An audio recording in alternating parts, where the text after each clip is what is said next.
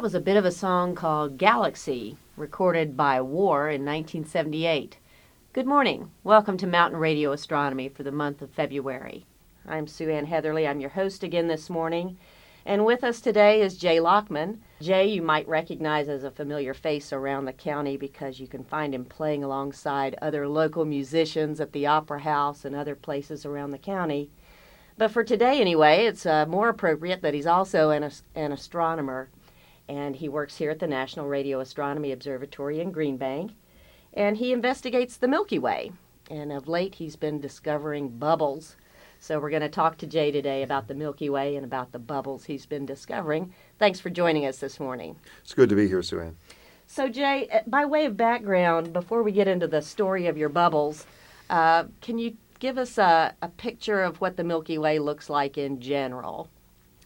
Well, the Milky Way, that band of stars that we see across the sky on a clear night, is a flattened system, kind of like a pancake or a frisbee that's rotating around. And so it's mostly stars, but the stars were formed out of a gas. And the stars condensed out of the gas kind of the way raindrops will condense out of a cloud.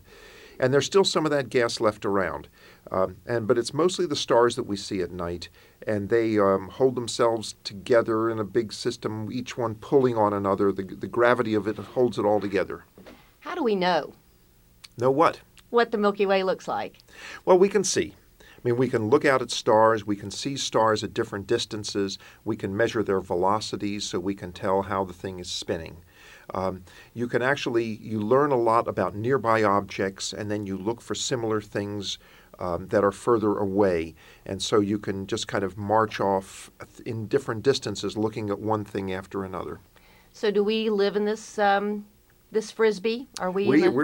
We're in the frisbee. We're about 2/3, maybe a little bit less than that, out from the center. So we're kind of in the suburbs of the system and about in the middle of it going up and down. So we're about in the middle of the flat part of the pancake and about 2/3 of the way out. So when you describe a pancake, it means that this disk we live in is fairly thin compared to how big around it is? Oh, yeah. It's only maybe 5% as thick as it is round. So it is very much like a pancake. That's a pretty good rough size of it. Okay. Now, obviously, you're a radio astronomer. You don't study the stars because they give off visible light and not much in the way of radio, right? Well, some stars give off radio waves at certain phases of their life. When they're just being born, they can heat up all the gas around them and give off radio waves. Some stars have winds that really is a wind. It's matter just being blown off the star by the action of the star itself. And those can be sources of radio waves. And then at the end of a star's life, it can be a very pronounced source of radio waves if it undergoes an explosion. But you're right. Most of the stars in the Milky Way are not strong emitters of radio waves. We would not be able to detect the sun with our radio telescopes if it was on the other side of the Milky Way. Okay. So what is it that you study mostly? Well, what I study mostly is the gas that the stars came from, because the process of stars forming in the Milky Way is something which is still going on. The stars that we see in the Milky Way originated in a cloud of gas that collapsed into this big pancake. But a lot of them, most of the stars are very, very old, billions of years old, like the sun. But the process of star formation is not over. And each year, there's another new star formed somewhere in the Milky Way. And so they are forming out of these clouds of gas.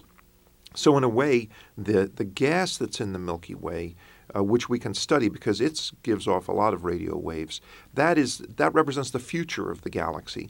Galaxies that have run out of gas, they run out of star formation. It's just a system that's growing older and older. But the Milky Way still has areas like in Orion's belt. If you look in the constellation Orion, which is up in the sky these nights, just below Orion's belt, you'll see a fuzzy patch. And that fuzzy patch is a place where new stars are being born even as we speak. And they're forming out of this interstellar gas, and the gas gives off radio waves. So we can study both the beginnings of star formation with radio waves and also then the end products of star formation. And in a way, this ties into a bigger question, not only of where the stars came from, but where the Milky Way itself came from. And that's something that I've been interested in and working on in the last few years. You know, we know that the solar system condensed out of a cloud of gas, and you had the sun at the center, and then you had this pancake, this disk of gas around the sun, and that's where the planets condensed in a ring. And so all the planets, most of the planet orbits lie in a kind of disk. And so in a way, you can think of the solar system as kind of a miniature Milky Way. But we also know that there was debris left over after the formation of the solar system. It's kind of like construction debris. Now, I've been involved in renovating a house for the past 7 years, and so I know a lot about construction debris. This is stuff that, material that is sometime going to be part of the house or maybe didn't quite make it into the original construction, is out there in the yard, and you worry about it. We have that in the solar system too, and they're called comets and asteroids. When a comet lights up the sky, that's something that's left over from the formation of the solar system that hasn't quite got incorporated into the big bodies yet. So we like to study comets because they give us a snapshot, a picture of what the material was like that ended up creating the sun and creating the planets. You have a lot of weathering on the surface of the Earth. You have a lot of geological processes that wiped away a lot of traces of the early history of our planet and of the solar system. But in the comets, you have a chunk of something that's pretty primeval, that hasn't been processed very much, and that got kind of left out of the process of creating the solar system. Well, that's a long-winded way of talking about what I've been doing, which is actually, I think that there are things like that with the Milky Way too. When the Milky Way was formed, everything didn't happen all at once. Like the solar system, there were parts that condensed first, and there were parts that kind of lingered. And there's some construction debris around, things that were in the neighborhood of the Milky Way but didn't quite get there in time, and so aren't quite here yet, but are falling in and being incorporated and caught up in what's going on with the Milky Way. So how do you know what's construction debris, stuff that was part of the earliest years of the Milky Way, the earliest epochs of the Milky Way, and what's been processed and is just sort of garbage of the Milky Way? That's a really great question, because you see a cloud of gas and you don't know its history. You don't know whether it's just arrived or whether it has been expelled by a star, or really. But we're just now beginning to get a handle on a couple of these things. And one of them was, one of the tools we have was something that you just alluded to. The fact is that as stars evolve and as stars give off gas and as the big ones explode at the end of their life, they really change the area around them. When the big explosion, it changes the area a lot. But also the material that a star expels at the end of its life has been through nuclear processing in the stars. And so it really looks quite different than the primordial gas that the star was formed out of. In the course of a star's life, it turns hydrogen into helium, and then helium into carbon. And in these explosions at the end, they can create a whole slew of heavier elements, things like iron and nickel and zinc and all these sort of things. And so if we can look at a gas cloud and see how much of these heavy elements it has in it, we can kind of date it. We know that a cloud with a lot of iron in it has been around the Milky Way a long time because it's had the enrichment by this successive generation of stars. But if we find clouds that don't have many of these heavy metals in, then we think, well, there's a good chance that these things have not been through the Milky Way or haven't been there very much. Okay, so we've had a few space missions here in the last few years that have gone out and taken a sample of material from the solar system, but that doesn't happen very often. How is it that astronomers know that there's iron present, or that that some of these processes have gone on? In these gas clouds that I'm studying, yes. You can get signals, you can get information about an object a lot of ways, and one is you can just pick it up and feel it and look at it, smell it, break it apart. And they've done that in a couple cases with bits of comets, sent out things that can catch pieces of comets and bring them back. Another way is that you can look at it, Okay, and if you look at things, you can tell you can tell a lot of things about an object by just looking at it. But another way is that you can let nature send you the signals. If you heat up, let's just think about fireworks. Fireworks is a great example because when a firework goes off, it has lots of different colors, and the firework manufacturers control these colors very precisely to get the effect that they want. And they make the colors by putting in different amounts of different materials. And so I think it's, what is it that makes the red? Is it strontium? If they put the element strontium, I think, in fireworks, it makes a very brilliant red because that particular element, when you heat it up or burn it, gives off that particular kind of light. And so I understand that it's really great to look at fireworks through these kind of prism glasses that they get, these little diffraction glasses. And so that's something to think about the next 4th of July. But in the same way, if we have gas clouds that get heated up when they come near stars and they glow with the signature of these different elements. So we can actually measure pretty accurately how much iron, how much carbon, how much calcium, how much zinc are in different clouds by the very different signatures that they give off. Now, some of these signals come off visible to our eye, like the fireworks, but some of the signals that come off, they come off as radio waves. And that's what we specialize in studying here at Green Bank. So we can take the big radio telescope and we can tune it to hydrogen frequency and know how much hydrogen is out there, and we can tune it to helium frequency and know how much helium is out there. Now, the work I'm doing to actually find out how many metals there are in these clouds, it's just not practical to do it at radio wavelengths. So I'm collaborating with other astronomers that work in the ultraviolet, and they work in optical at some of the big telescopes on the ground or the Hubble telescope, or lately doing a lot of work in the infrared. And infrared is like heat radiation. And that turns out to be a good way of seeing how much dust there is out there in space. Because not only is there gas out in space, but there's little bits of dust, this little particulate matter. And it turns out that these primordial clouds have really different dust than clouds in the Milky Way.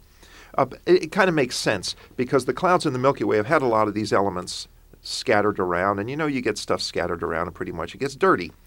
And that's just what dust is like. It's like little solid particles of heavy elements that are there floating in interstellar space. But these more primordial clouds, not having been around very many exploding stars, they just don't have as much dust. And so if we can look at the infrared signature and compare it with the signature that we get from hydrogen using the radio telescopes, we can pretty much tell a lot about the history of these clouds.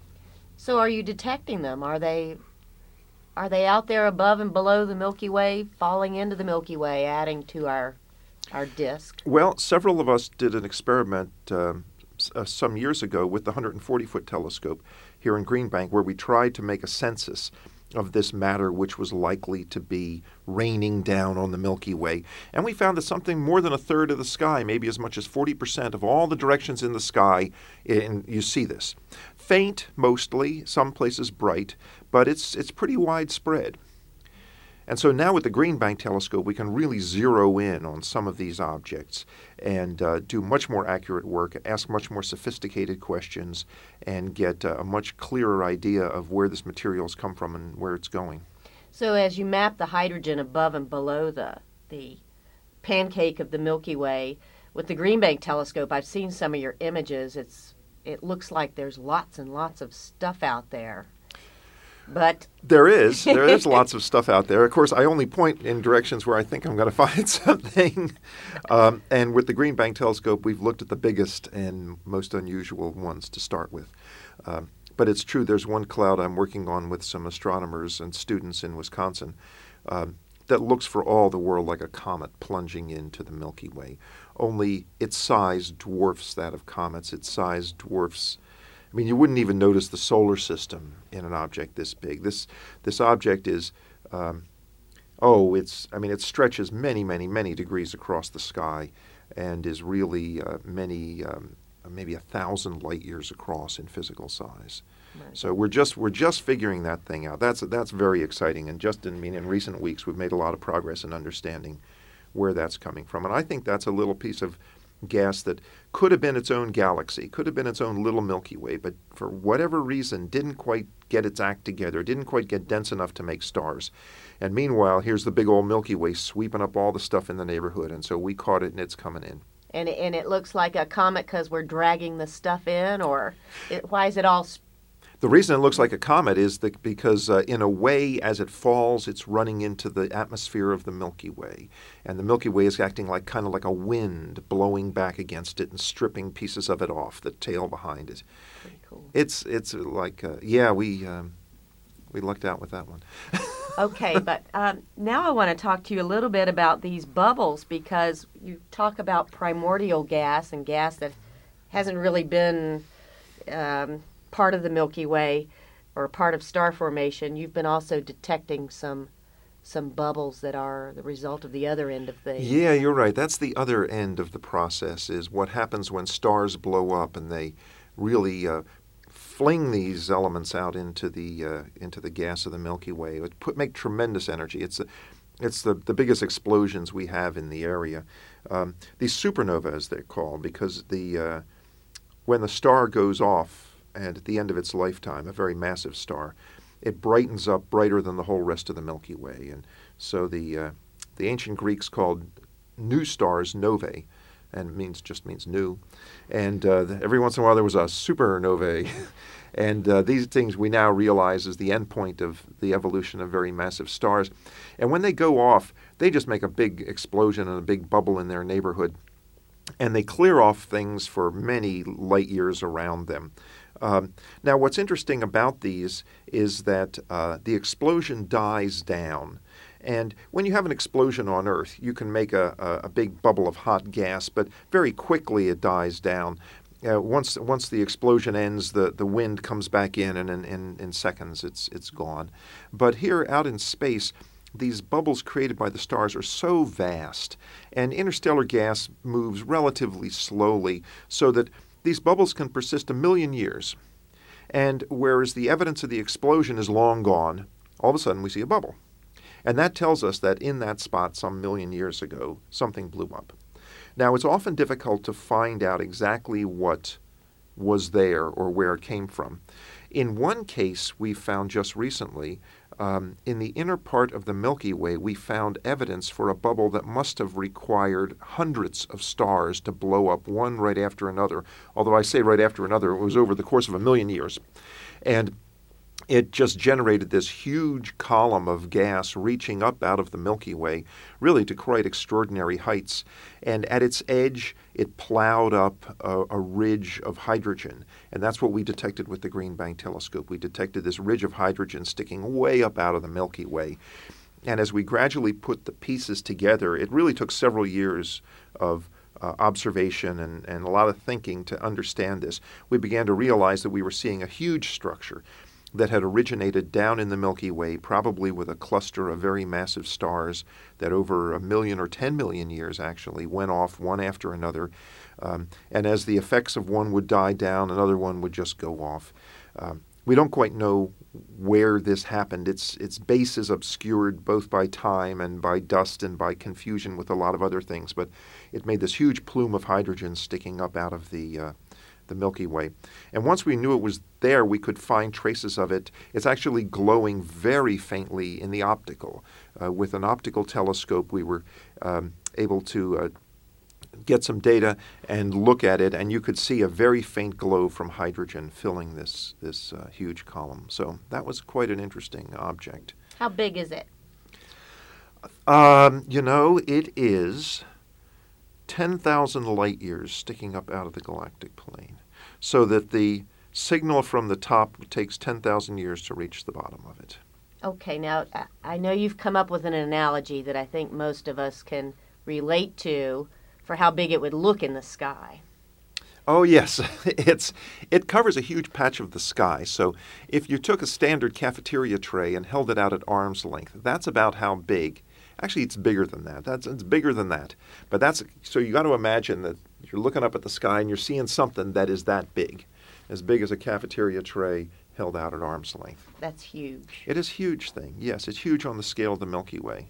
Is it logical that so many stars would explode in supernova explosions all in one place? Yeah, it is, because stars tend to be formed in clusters. What typically happens is you get a cloud of gas which holds itself together by its own gravitation, maybe a little bit of external forces. And then some perturbation happens. Something happens to make the cloud go unstable. It may collide with another cloud. It may there may be a chain. It may hit the spiral arm of a galaxy. There's a number of it may get hit by a supernova, by a star's blast wave coming out. May make that cloud unstable, and it starts to make stars. And these clouds, they can have as many the capability of making 1 million stars. Really, they're very massive clouds.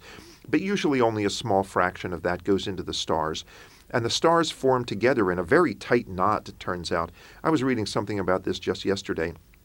Typically, the stars will form in a very small cluster, a lot of very massive stars. And for every big star, though, you get lots of little stars. So most of the stars that form are about like the sun, a very modest sort of star.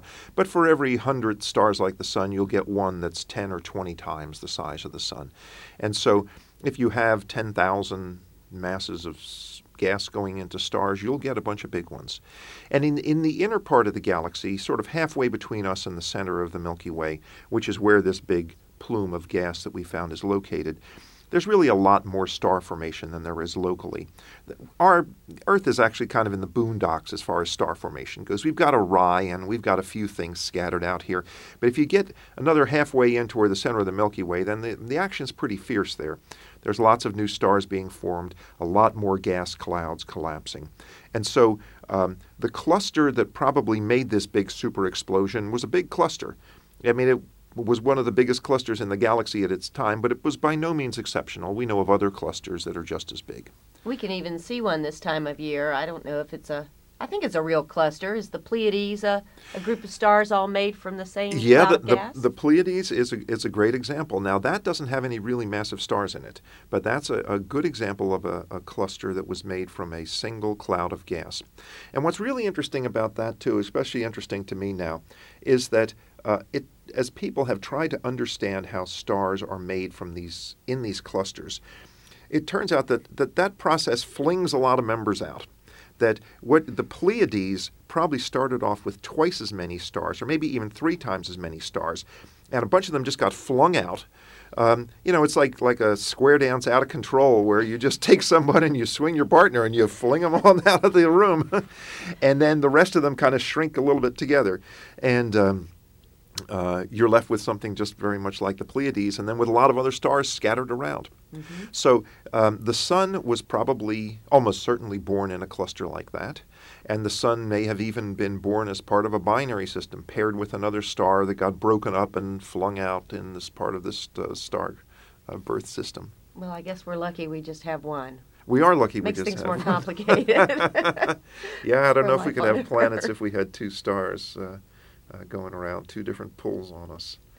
So the importance of looking at both ends of this story, fresh gas coming into the Milky Way and processed gas being flung out of the Milky Way, what does that tell us in the big picture about us, about the Milky Way, about the universe? Well, in a way, you've got to kind of understand both ends to understand either end.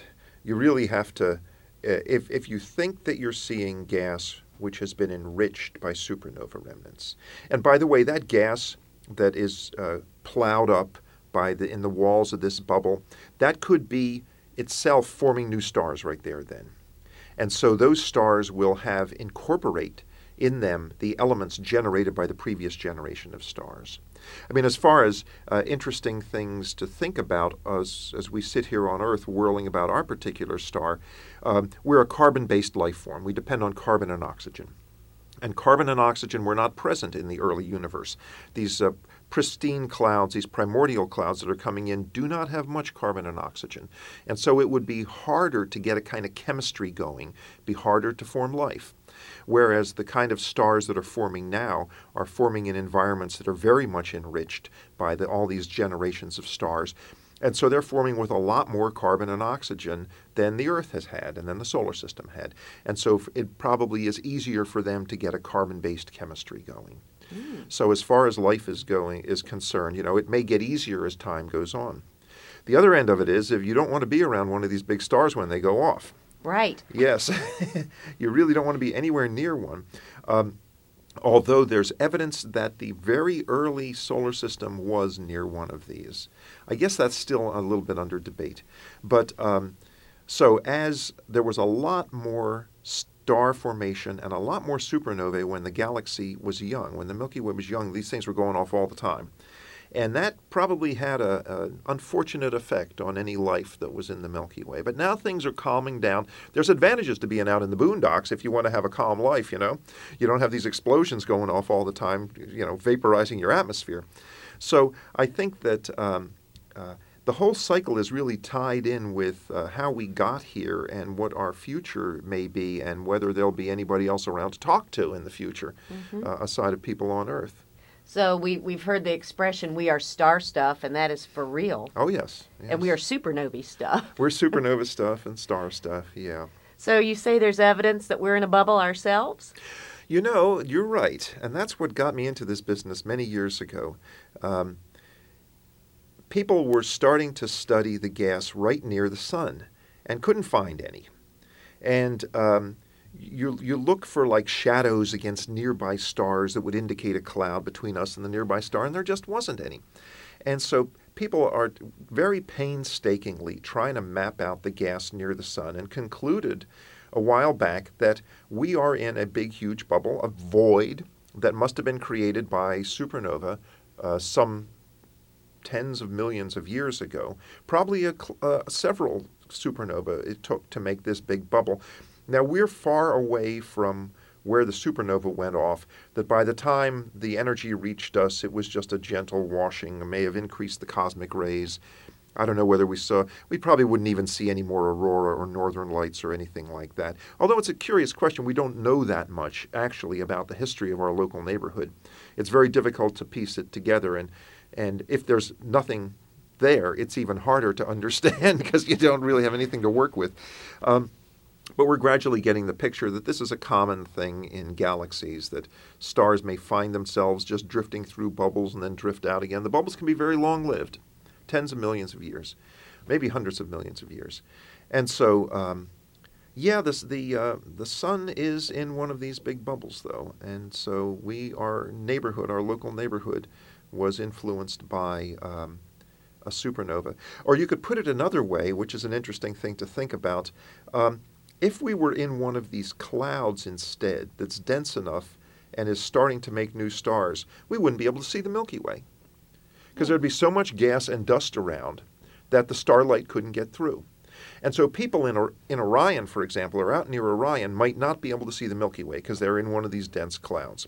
Our neighborhood's been cleared out. We get a good vision. We can look right out and see other galaxies out to the edge of the universe. But that's not true for people in other parts of the Milky Way if there are people in other parts of the Milky Way.